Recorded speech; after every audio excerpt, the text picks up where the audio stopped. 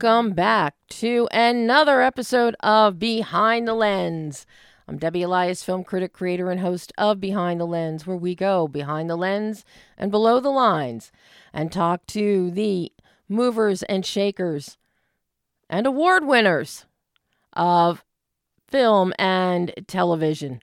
And what a bunch of award winners we've had over the past, of at least nominees over the past few months.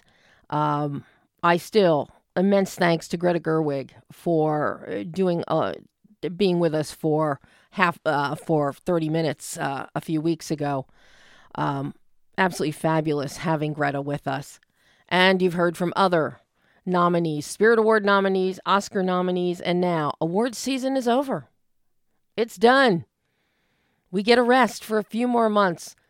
But it's not really a rest because now we get to look at the next crop of films as we get ready for next year's awards season.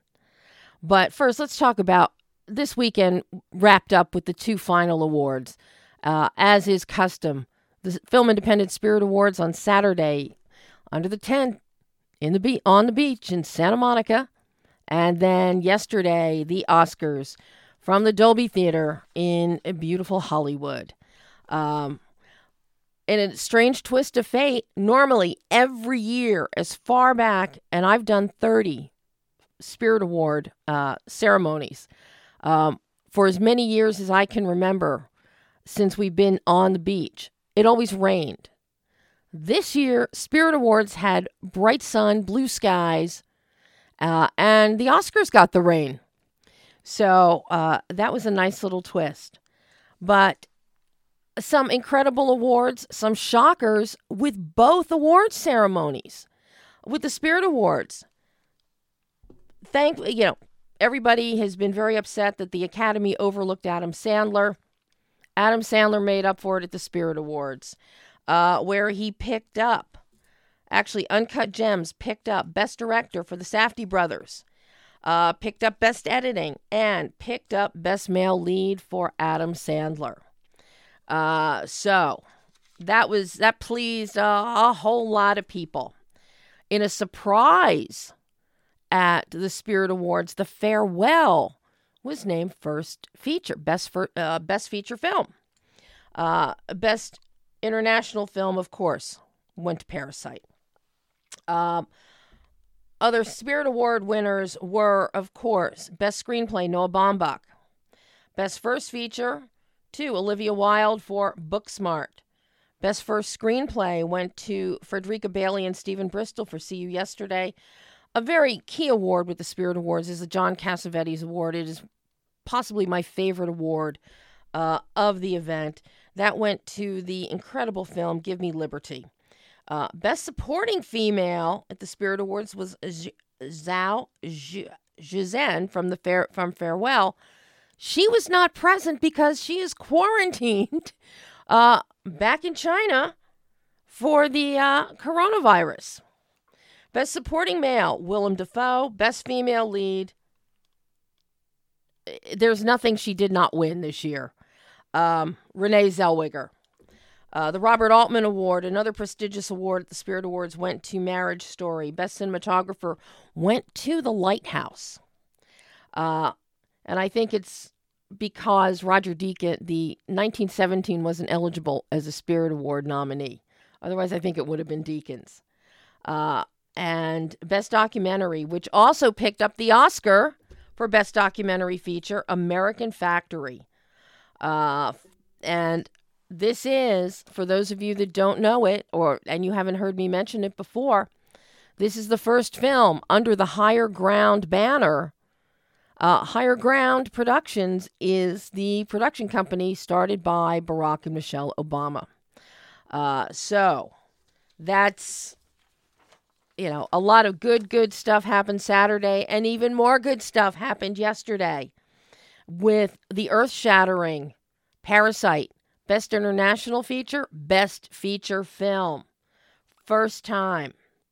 Renee Zellweger, as I mentioned, picked up, as to be expected, Best Actress for Judy. Joaquin Phoenix, Best Actor for Joker. Bong Joon-ho, Best Director for Parasite. Original score, no surprise again, Joker. Parasite, Best International Feature. Makeup and hairstyling, as to be expected, Bombshell. And I have to say, Kazuhiro, Ann Morgan, and Vivian Baker are three of the nicest people. I had the pleasure and privilege of sitting with them at our Hollywood Critics Association Awards and spent the evening with them next to me. And they are fabulous people.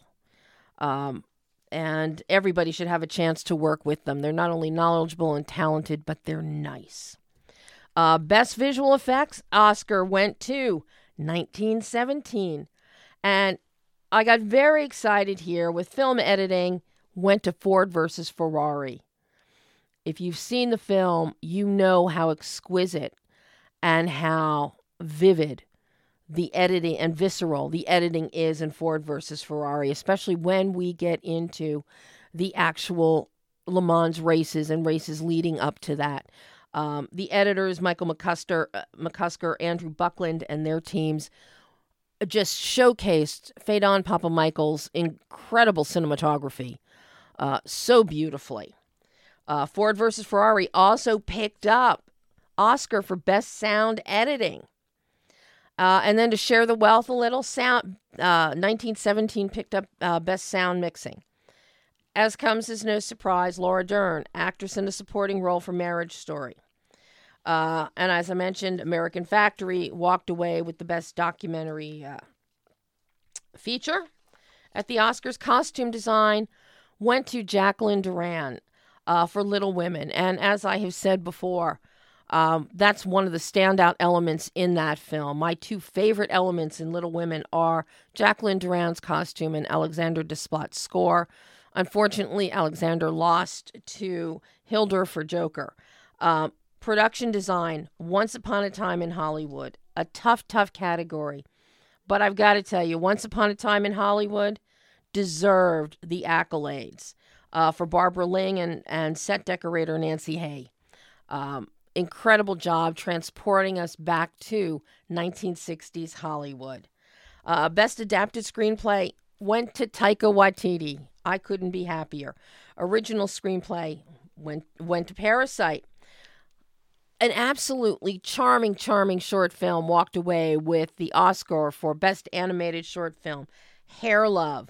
Sony Pictures releasing. This is from Matthew Cherry and Karen Rupert Tolliver. It is enchanting. Best Animated Feature, Toy Story 4. And of course, Best Supporting Actor, Brad Pitt. Could there have been anyone else? I don't think so. And of course, I was not disappointed because Elton and Bernie walked away with their Oscar. So, and now, do we have them on the line? Well, let's just kick right into today's show with two very special guests that are joining us. The wonderful and talented Patrick Day, who's been here before, and writer-director Paul Osborne talking about their new film, Cruel Hearts. Hello, guys. Hello. Hey, are we on? You're on. Are you there? I'm very excited to be on. Yes, I'm here. Oh, my God. Well, And yes, I'm here too. well, thank goodness. I have to tell Oh, you. not you. I have to tell you guys, Cruel Hearts, I love this film. Thank you. I love the visuals. I love the story. I love the cinematography on it. It's unique. And Patrick, you look fabulous in purple. I got to tell you. Well, thank you, Debbie. I appreciate that. Okay, well, it is my favorite color, so whenever people use it, I take notice. But it is so striking in your role as Bert. And when we see it set against the beautiful dark woods in the bar that Bert owns, or even that dark teal wall in the office, absolutely gorgeous. Excellent. The color, the use of color in this film is really key to the characters and the story that's going on. because the bar, which Bert owns, and which is, let's just say it, he's got a little bit of, a little bit of the Irishman happening here with some mob connections.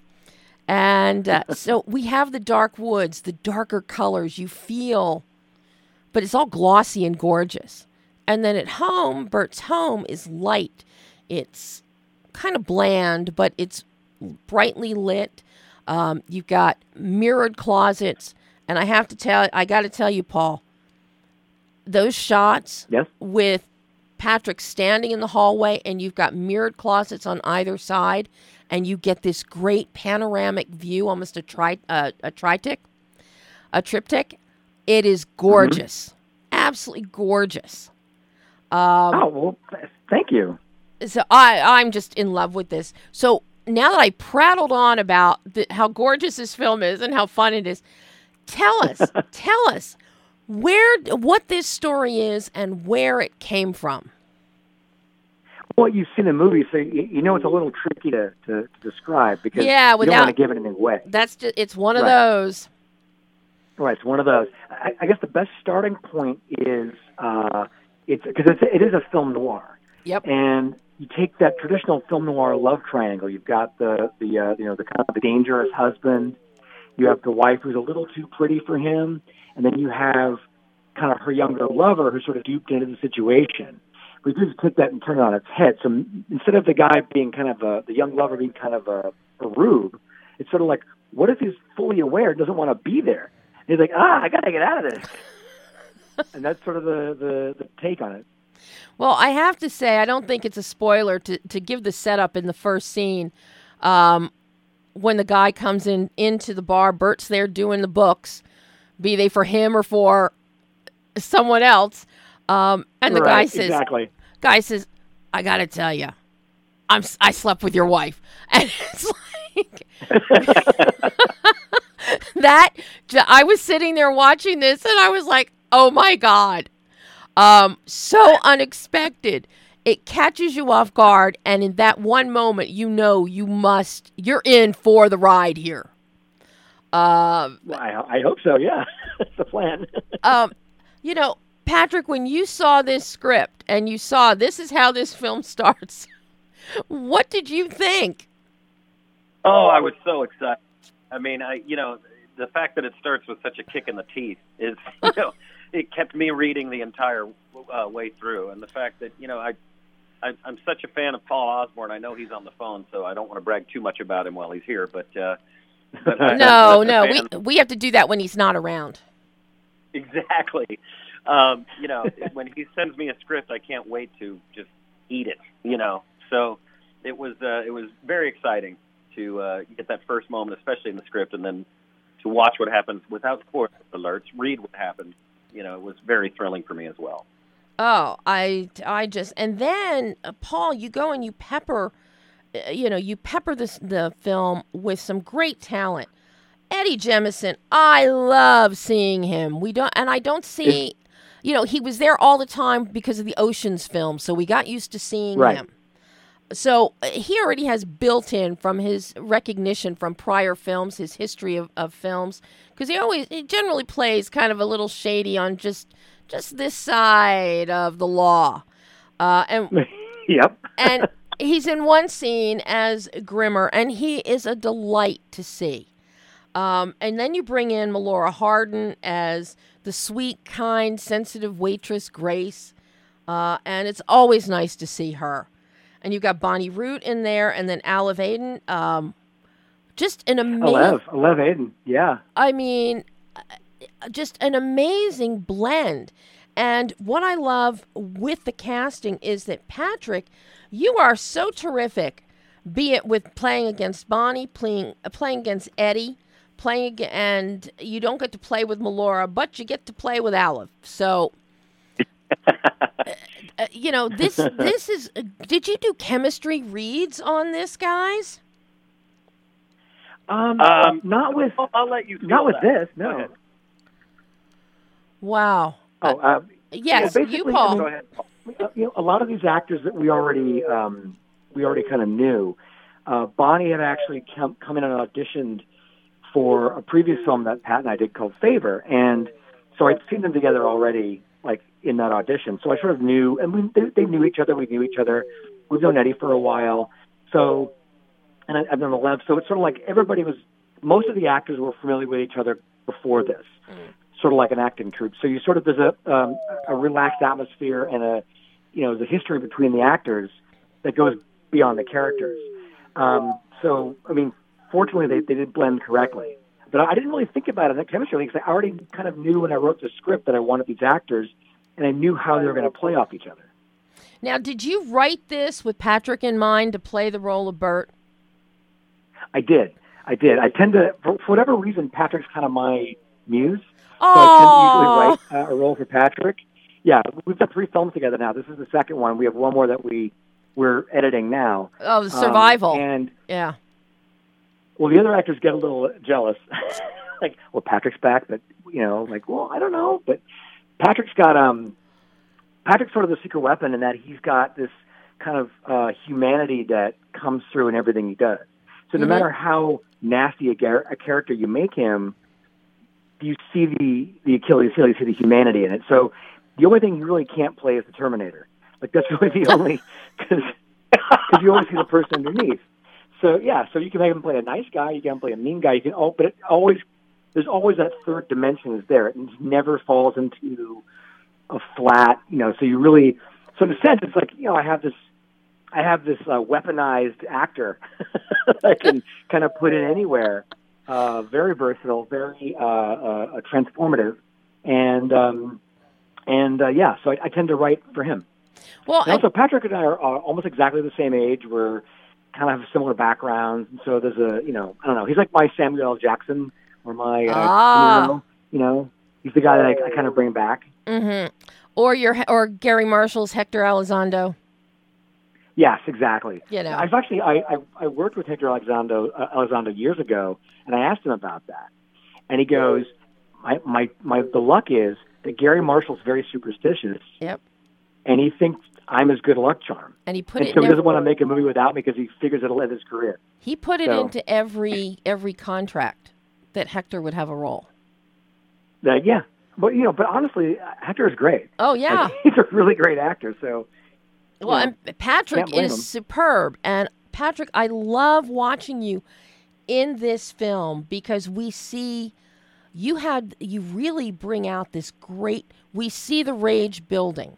We see the rage, and kudos on the camera work and the editing, because then we'll hear a click of the gun, and we'll see the fist clenching like in the jacket pocket or in the pants pocket, and pan back up, cut to the face, and you're getting hotter and hotter, and then just when you think you're going to explode, all of a sudden you're calm, and scares the bejeebus out of someone when they do that.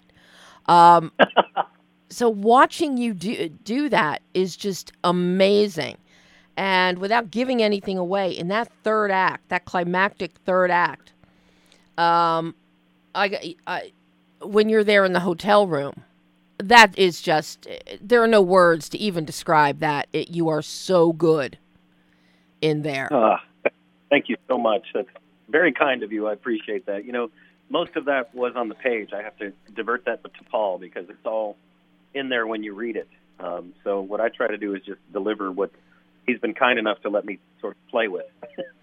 So lucky me. Well, you play so well with it. And then as well as you play, then Paul, it's like, I love what you do when you're going in for an ECU. You've got several really cool moments of an ECU, and then it becomes almost fish-eyed. Thanks. And it's so impactful visually, and you do that with Patrick.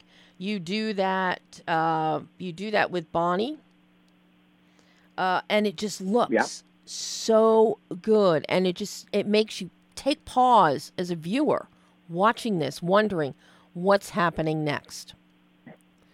And well, thank you. Well, I think the trick is, it's not overuse the close-up. Right. I mean, That's really the trick, because they tend to they're so powerful, people tend to use them for every shot. The trick is really to really select the right moment to kind of come in close. Also, this is kind of it's kind of a trick. I also like to play eyeline to camera often, so the more intense it's getting, the closer eyeline's getting to where the lens is. And some of those I had to have Patrick go right into the lens. Mm-hmm. And Pat's a very reactive actor, and so he's fantastic. He doesn't need a lot, but he does need something, to play off of. He's a reactive person. He's listening, he's attentive, he's present, and it's really hard to be present when you're staring into a round piece of glass, 3 feet from your face. So kudos to him to really maintain that focus and to maintain, what his character's doing, the intent, the emotions, the rage of that character, and play it right down the barrel. Mm-hmm. And then, and that's also the other cast too. Bonnie and Lev, all of them had to do that at some point. I kind of tortured them with, okay, now we're putting the camera right in your face. But Pat brought it in, man. Pat, thank you, Pat, for not for being extremely flexible with how I torture you. Oh, jeez. Well, I mean, I can't say it. I can't say it's uncommon for an actor to like to have a camera close to their face. But I mean, usually, we can. It's like, can I just see a little piece of Bonnie? And I'm like, nope, because there's going to be a big guy because it's a narrow hallway, and here's the camera, and here's me, and here's Joe with the boom, and the slate guy, and blah, blah, blah, and Bonnie's back there somewhere having a sandwich. So good luck, action. I think I was mostly upset because it's just so fun to look at Bonnie, and when you were blocking her from my view, that wasn't as fun. Yeah, I know. Yeah, Bonnie's a little more attractive than me. I think Eddie's a little more attractive than me too. Good heavens! Look. Yeah, let's Eddie's, not go that far. Let's not go that far about Eddie. I love Eddie. I think he's fabulous. I love watching him. That's why I was so excited when I saw him pop up on the screen. Because we don't see him enough. We have this iTunes promotion going with the movie, and we have a behind-the-scenes documentary called Mean Spleens. Get it? Cruel Hearts, Mean Spleens. And if you get the film on iTunes, either pre-order it or get it tomorrow when it comes out, we'll send you a link to Mean Spleens. You just have to send us a proof of purchase to info@conspicuouspicturesmovie. info@conspicuouspictures.com or info@cruelheartsmovie.com. Send it to there, and we'll send you back Mean Spleens. And if you see Mean Spleens, you see a lot of the behind-the-scenes mechanics of how we went into this, including a lot of Eddie riffing.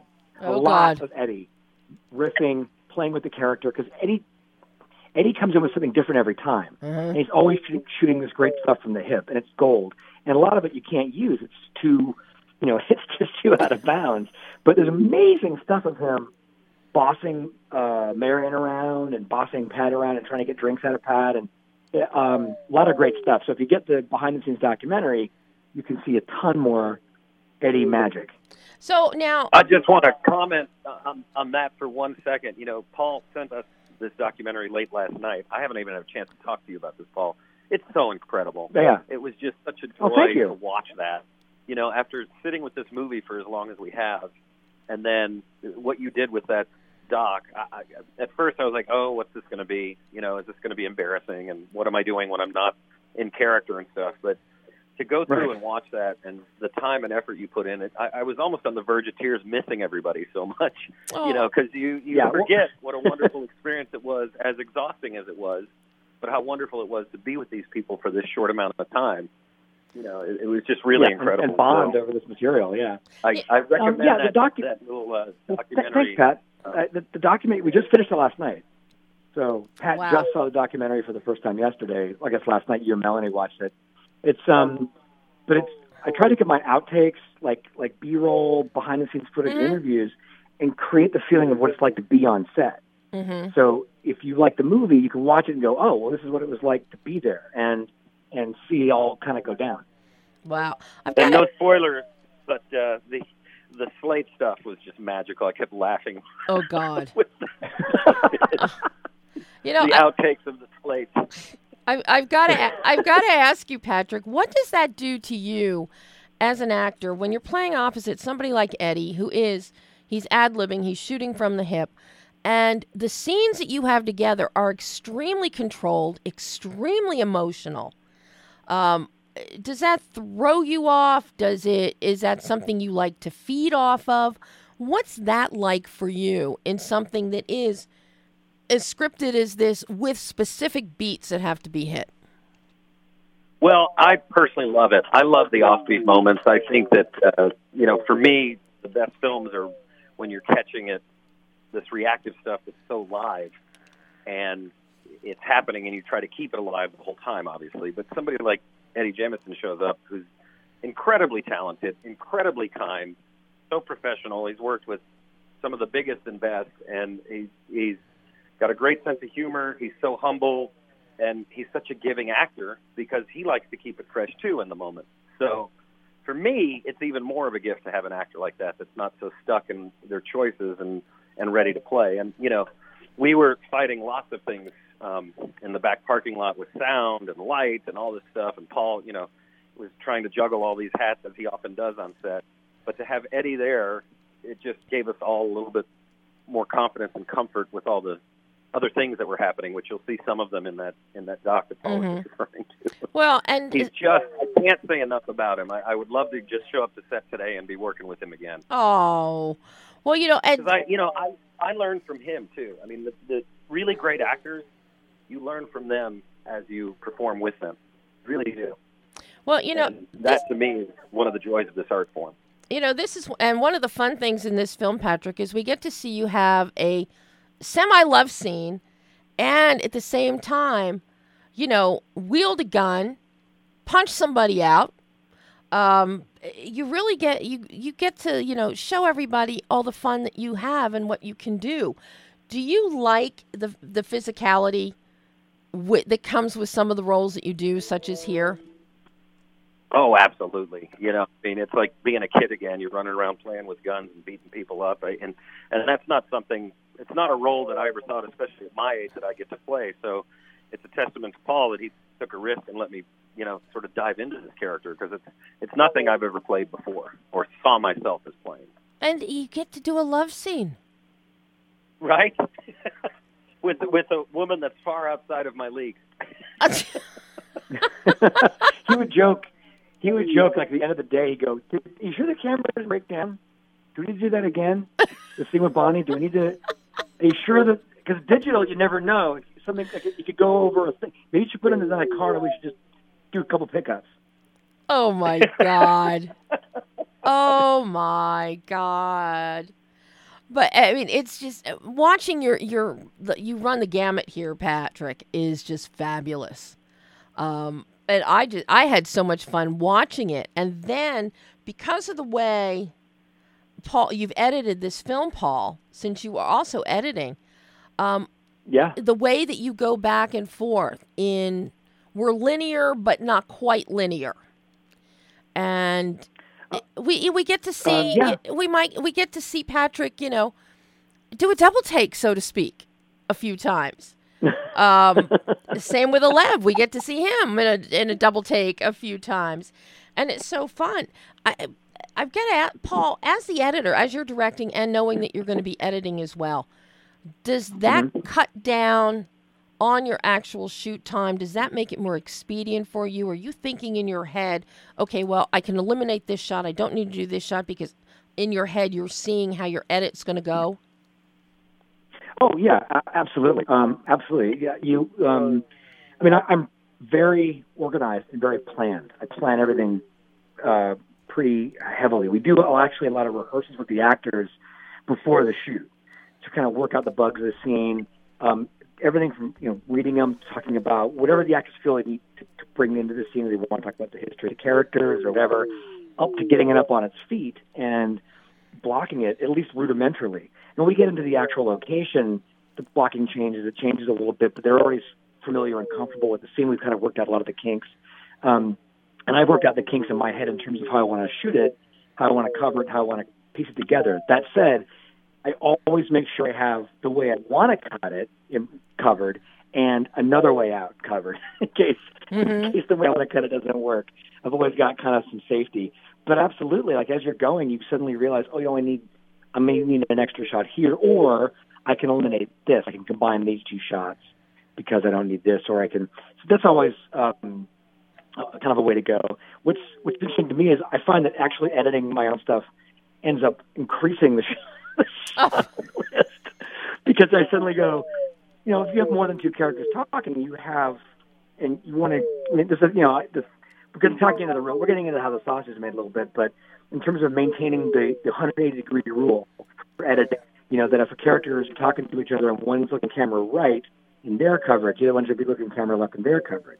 But if you're the third person talking, then you have additional lines you have to cover. When this person's talking over here, they have to look this way, they have to look this way. And so, because I'm always very meticulous about how I want to put the thing together, I never get caught in a situation where, this person's in the wrong direction to talk to character B because I lined it up to talk to character A or whatever. So sometimes it's more efficient. Sometimes it actually adds shots. Fortunately, I'm organized enough that when I walk and I know what shot number 1 is, shot number 2 is, I've got a whole list in my back pocket. I've broken it down. I've given all that to the crew. They've broken it down, and we're really ready to go.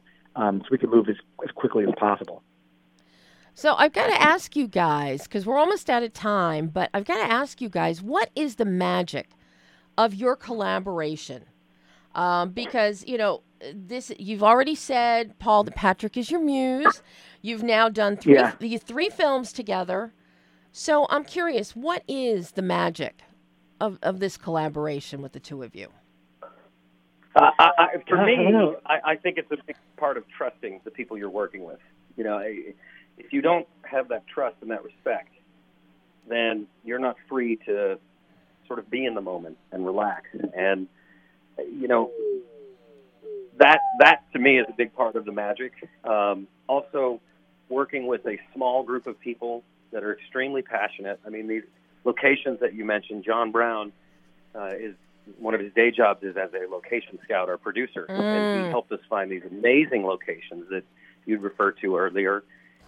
You had mentioned that purple shirt. Alina Torres was our costume designer, among many other things. On this last film that we worked on, Fluorescent Beast, she's there also not doing costumes, but picking up a light and moving it around. She'll sometimes stay on book for me if I need it. And you just have this group of artists that are coming together with this common ground of loving this art form and wanting to tell an interesting story, supported by the wonderful Paul Osborne, who's one of a kind, who's a writer, a director, and an editor, and brings it in way below what you would think in terms of budget, and delivers a product that hopefully people really appreciate. So for me, that's where the magic comes in.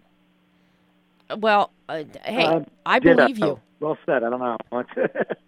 With what I've seen on screen, I think you hit the nail on the head, Pat. I really think you did. Because it's glorious. And I for one, I'm looking forward to the next one.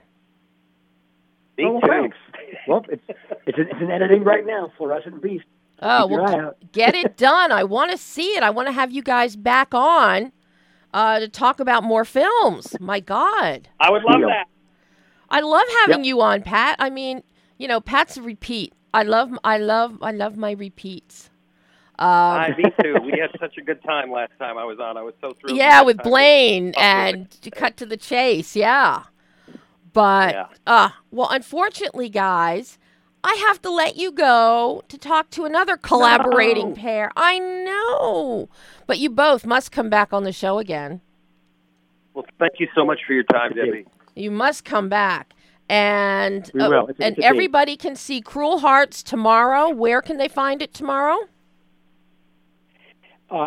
It'll be on video on demand, all the flavors. So iTunes, Vudu, YouTube, rental, Amazon Prime, all the places you can rent or purchase movies digitally. It's on Blu-ray and DVD everywhere. Target online, Best Buy online, Amazon, of course. And there's actually some select theaters. It's playing in Albany. It's playing in Denver. It's playing in Birmingham. So you can actually see it in the theater if you're so inclined. Wow.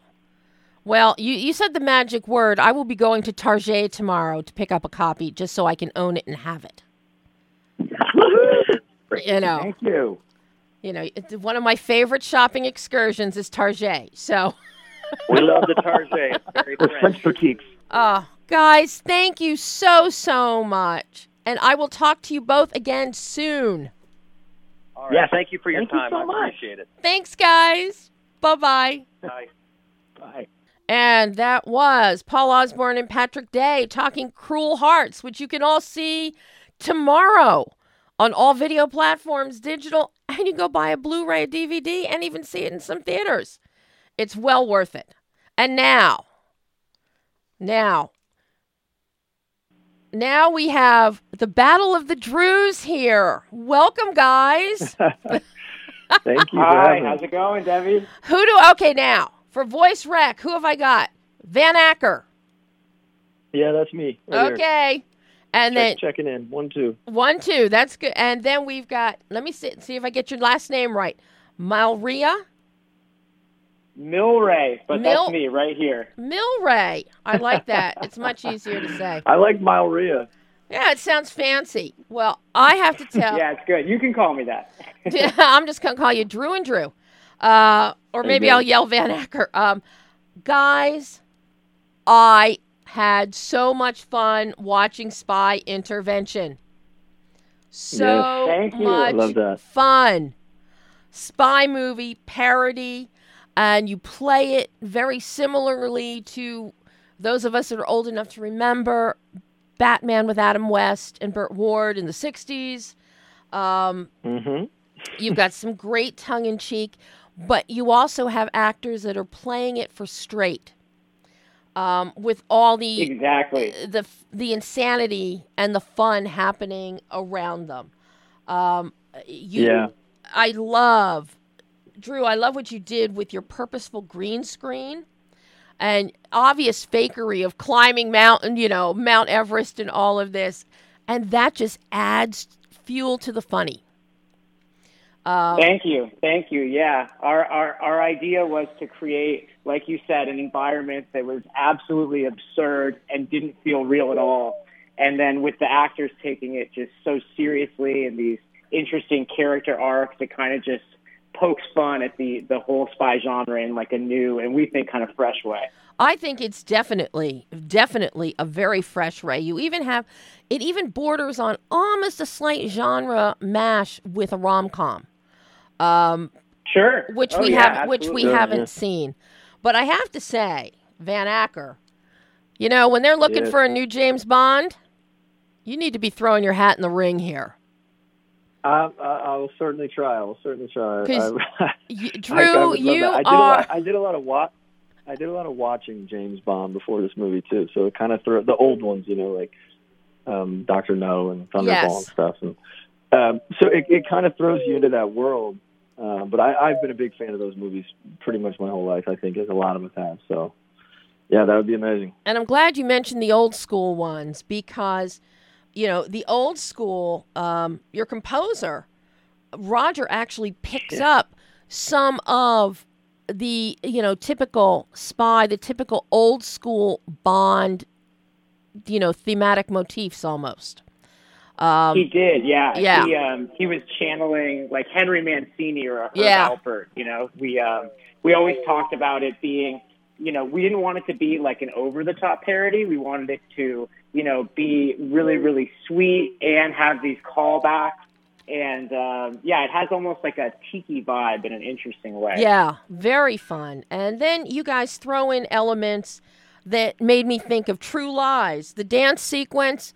Oh my God. The dance sequence was a lot of fun. I was looking forward to. Obviously, no one will be appearing on Dancing with the Stars in any upcoming seasons. Yeah, no, I'm not yeah, sure about Sorry, go Drew. that. I think we had a lot of fun kind of coming up with the choreography for that too, because Milray and I and all the actors we had talked about what we wanted, and we wanted something very unique and very different, and you got something that you wouldn't see on a regular basis. You got that. And just everyone taking something so ridiculous so seriously, we thought was just a joy. That this like evil arch nemesis could be engaged in this over the top dance battle, but taking it like as seriously as possible is just kind of like the effects, and everyone's taking it seriously. It was just like a lot of fun. I mean, I was sitting there laughing hysterically at that. Now I've got to ask you. Now, okay, Milray, you came in after Van Acker was already attached, correct? I did, yes. So how did each of you get involved in the project? Since you came on first, Drew, actor, and then you're also executive producer on here. So I'm curious, how much you got into the producing aspect of this in addition to the performance. And then for Milray, how you got involved. Yeah, Milray, I'll give it a go. I had done a movie with the producers prior to this film called Lifelike. And the producers approached me. We were just having a really good time, and, we vibed really, really well on set. And it was just a really good energy and all around. And they'd come to me and said, we have this other script that we're doing that, we're really trying to get off the ground. We think you're perfect for, let's just at least discuss. And I read the script that Mark and Lane had written, and I loved it. It was a lot of fun. I think what they did on the page was all there. I knew this could be something really fun and really exciting to do. So coming on board early was kind of interesting, because Sunil and I had talked, and one of the producers and I had talked about, this is going to come down to what director we find and who can we get to really put their stamp on it and do something fun and original with this spy story. And Sunil, one of our producers, had met Milray once before, and he said, "You got to meet this guy. You have to meet this guy. He's an absolute genius." And we had one coffee, and he came in.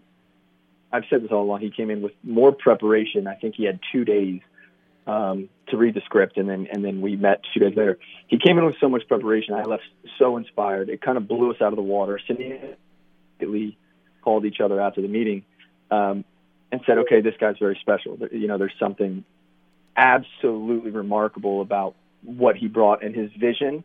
I had no idea that this story could even go there. Mm-hmm.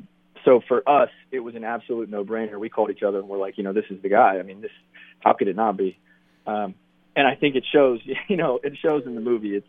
These are things that, I had sat with the script for a while, and he had ideas and a vision and story that I couldn't even come up with on my best day. So once it got into his hands, it felt like the train had just left the station. Well, and I have to tell you guys that's something you just hit the nail on the head with Milray's ideas, because what you do visually, there is such a great visual differential in the design and the visual tonal bandwidth between the spy world and the married life of your character of Corey and the down-to-earth, grounded Pam, who wants the house and the home and to go to Home Depot and buy track lighting and install it and have dinner parties. Right. The visual differential is fabulous, playing with the aspect ratio. But the entire time, this really the story focus stays on Corey and Pam, and everything else revolves around it. And that it does, yeah. That sets you up. And then you run with that, with these great visuals and the visual contrast between Spy World, Married Life. And yes, Married Life does look a lot blander than Spy World. So, what, for you, Milray, you and your DP, Danny Grunos, I mean, what you guys have done visually is fabulous. Did you storyboard? Did you shot list? How did you go about developing the visual design to bring this story on the page to life and keep that central focus? Yeah, well, it all. Thank you for those words, Debbie. It all started, I think, with the script, and when I initially kind of read it, I really connected with the themes. But I thought to myself, okay, how can we do this in a way that we haven't seen before? We've seen those spy parodies, and how can we mount this production in a way that's going to surprise the audience? Whether it's the dance sequences or all the models we're using. So every kind of visual decision that we made was kind of based on that. And with the aspect ratios, our thought was, Corey's spy life is adventurous but superficial. So it should look superficial, almost like this fairy tale life that's not real. And then when he comes out of it and he's connecting with this person and this, new, love in his life, he feels grounded, and, we want to make that feel natural. So that was kind of our thinking behind everything. And then in terms of execution, we only had 20 days to film. We had 20 days with the actors and 2 days with models. So we didn't have much time at all. So just by necessity, we had to storyboard every single shot. We scouted for about a month ahead of time. We knew all of our locations. And we just kind of, almost like an animated film, we had, all of our storyboards lining our production office. And every day we would just start knocking them off. And we just had a very clear idea of what we wanted to do going in. And thankfully, the actors were open to that, because, we have Blake, we have Brittany, who are so good at improv, and they were really, really helpful kind of looking at the storyboards, kind of understanding how the scene was going to play out and how they could do their thing kind of within that visual language in our tight schedule. Mm-hmm. Well, now you mentioned two important supporting keys here, Blake Anderson and Brittany Furlan as Smuts and Brianna. Essentially the BFF respective to Corey and to Pam. The classic. And I got to tell you, from the minute, because we'd been watching Smuts and who Blake plays, watching his interaction with Corey. Then when Brianna appears, and we've got Brianna's interactions with Pam, immediately I'm thinking, oh, these two need to hook up. This is so much. I kept thinking of Will and Grace, Jack and Karen. Yes. Just the two of them. And when you have two people that are so good at funny and improvisation, what does that do to you from a directorial standpoint, and you, Drew, from an acting standpoint, when you don't know what's going to come out of the mouths of your acting partner?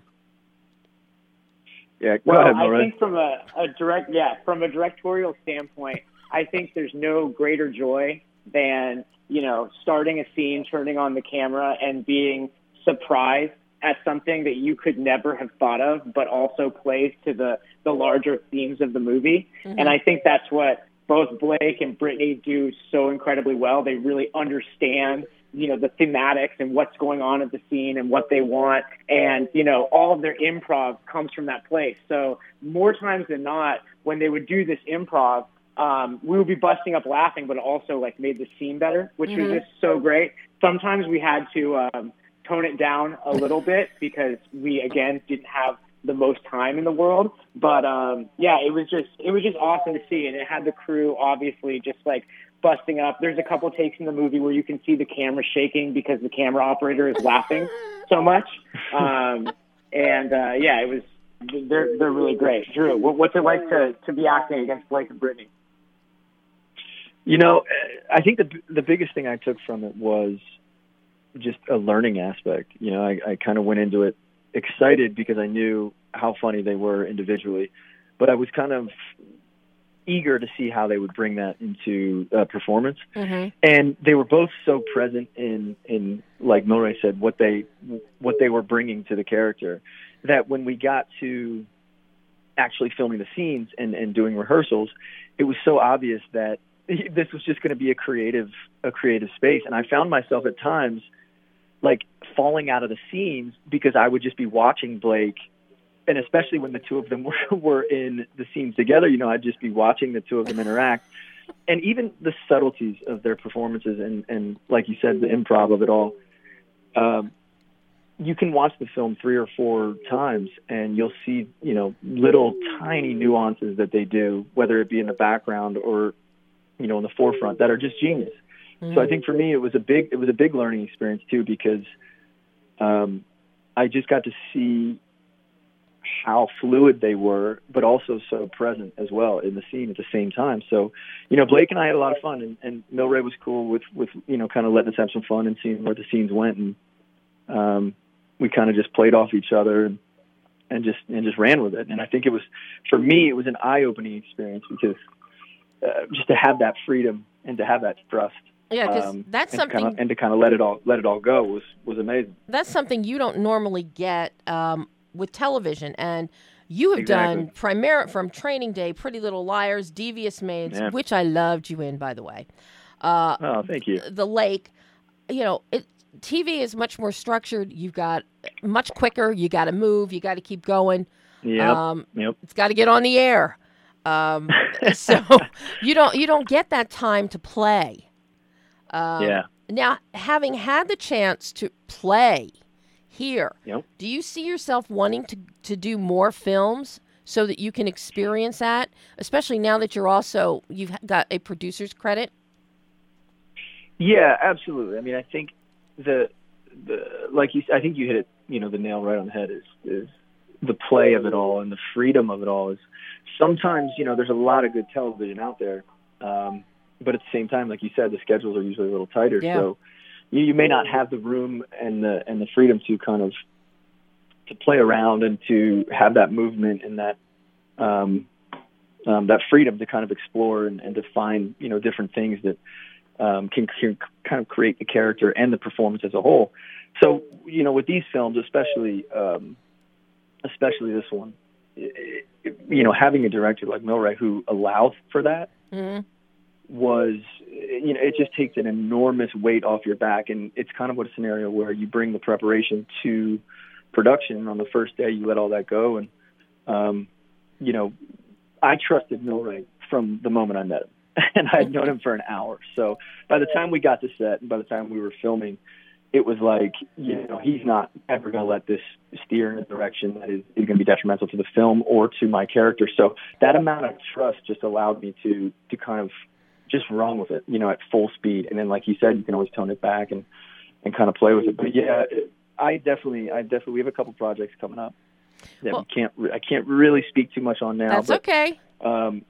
We hope that we can announce in the next coming weeks some casting choices and finalize some deals and stuff. So I definitely will be seeing more of the film world in the coming years.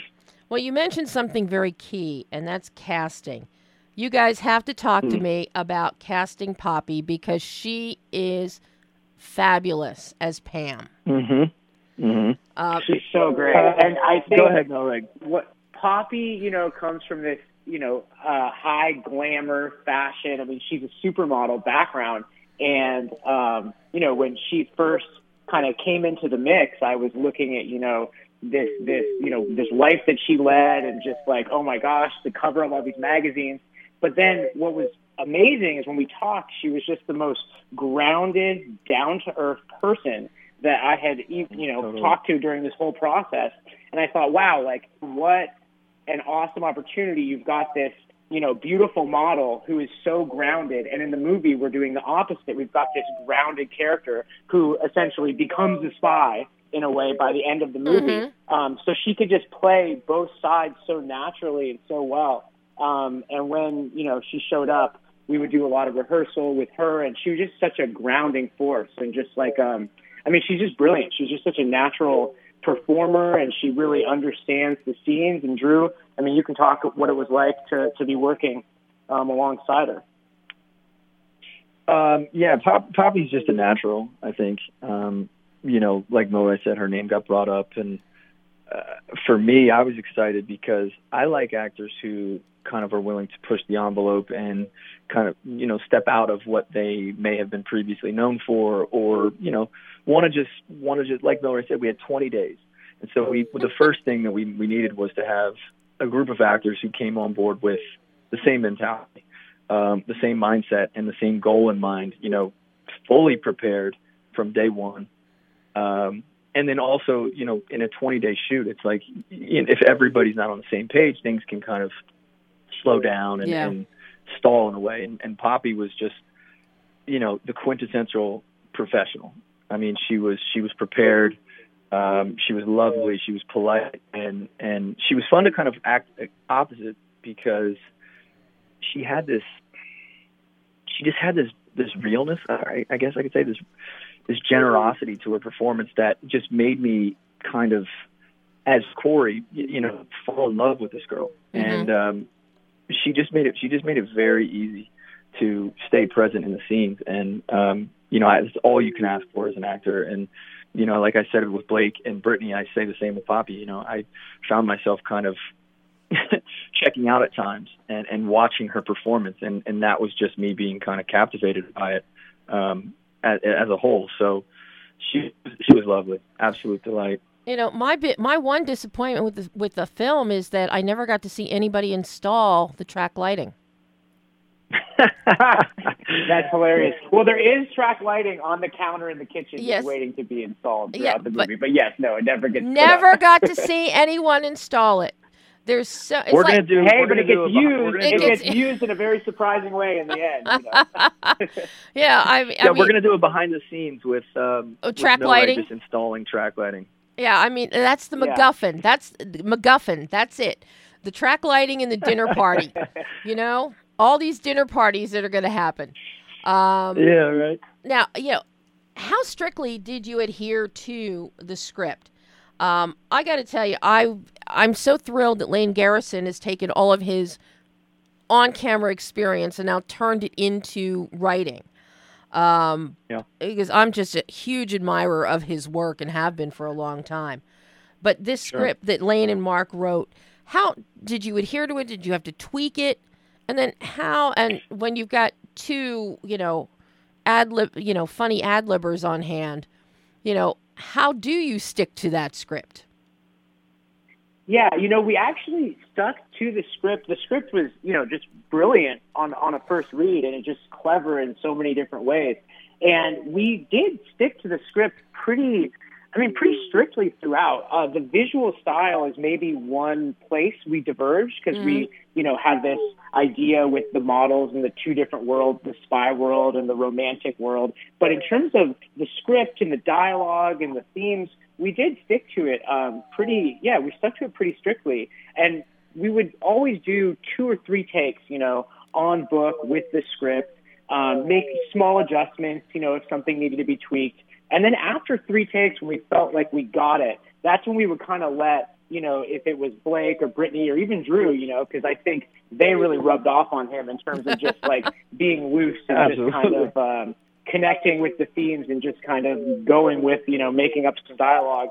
Like take 4 or 5, we would kind of just let people go off the rails and kind of see what happened. Like after we knew that we really had those takes that we, you know, absolutely needed in the edit. So we definitely 4, 5, 6, we would kind of go off the rails, have fun with it, you know, make these like exciting little discoveries, or sometimes, you know, we would just totally go off the rails and nothing was usable at all. But that's how we approached it. You know, you've mentioned the models. Talk to me about the models, Milray, and incorporating those in here, because that's such a key element of your visual design.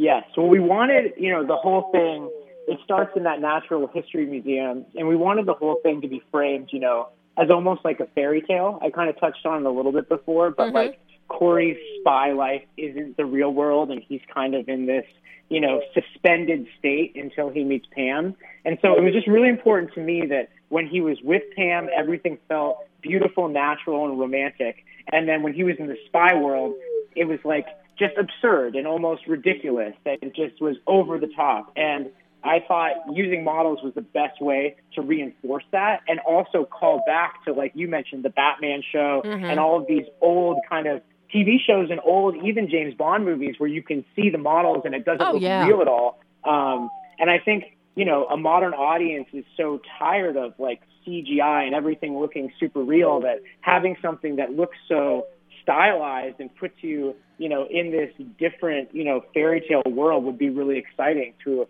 a modern audience.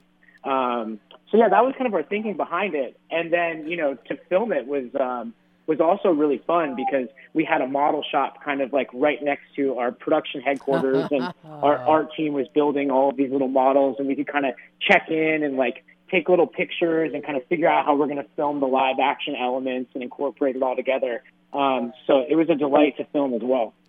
Well, this whole film is an absolute delight. Now, it opens Friday on Valentine's Day. This is a perfect Valentine. Yes. Perfect Valentine. Perfect. Yes. And take your date. And it's theaters and VOD. Yes. That's right. Yeah, we're coming out in 10 cities and on demand. So you can stay at home. You don't have to go out on Valentine's Day. You can stay at home and you can watch Spy Intervention in the comfort of your own home. Yes, you can. What, you were going to say something, Van Acker? I was just going to say I'm more of a theater person myself, but I know many people aren't. So I've seen the film twice now, and it is worth seeing it on a big screen. That's just my opinion. This is one that I want to see on a big screen. I always prefer to screen films and see them on the big screen, but sometimes it's like all they have are links available for me as press to screen. So I make do. I've got a 50-inch screen, but still, it's not big screen. Yeah, it's not big screen. And this is one. I mean, it's a big screen. It's just not the biggest screen. Right. But also seeing it with an audience too. There's something infectious about having that energy of an audience. Watching something together, especially a comedy. Oh, and this film in particular, because you have so many nods and touchstones, to all the spy movies that have come before. You've got the rom-com elements in there. And, of course, I think all of Van Acker's fans that have followed him through TV through all these years should be front and center going to see this film. Oh, absolutely, yeah. Because it's something new from you as an actor. Yeah. And it does. You could very easily slide into the shoes of James Bond, or at least a sequel to this. Yeah, there you go. Oh, he definitely could. Drew the movie star, there's no question about it. That's right. Well, guys, unfortunately, we're all out of time for the entire show today. I can't thank you enough. This has been a joy having the two of you on. I hope. No, thank you so much. We appreciate it. I hope you'll come back on. I would love to have. Absolutely. We hope so too. Make some more movies. Hell yeah. We're on it. Thank you so much, guys, and hopefully I'll talk to you soon. All right, thank you. Bye-bye. Great talking with you. Bye-bye. Bye-bye. And that was the Battle of the Drews. Drew Milray, Drew Van Acker, talking about Spy Intervention in theaters and on VOD this Friday. 2 winning films today, people, that you'll be able, both of them you can see this week. And I recommend both of them highly. Great performances, wonderful production values in both of them. So enjoy the week. Enjoy Valentine's with Cruel Hearts and Spy Intervention. That is all the time we have today. Next week, he's back. Steve Lee, sound guru and founder of the Hollywood Sound Museum. Steve is back, and he's bringing a few new golden boys with him that haven't visited us before. And we'll be talking about the sound, probably Oscar-winning sound as well, and the current Kickstarter campaign for the Hollywood Sound Museum. So, until next week, I'm Debbie Elias. This is Behind the Lens.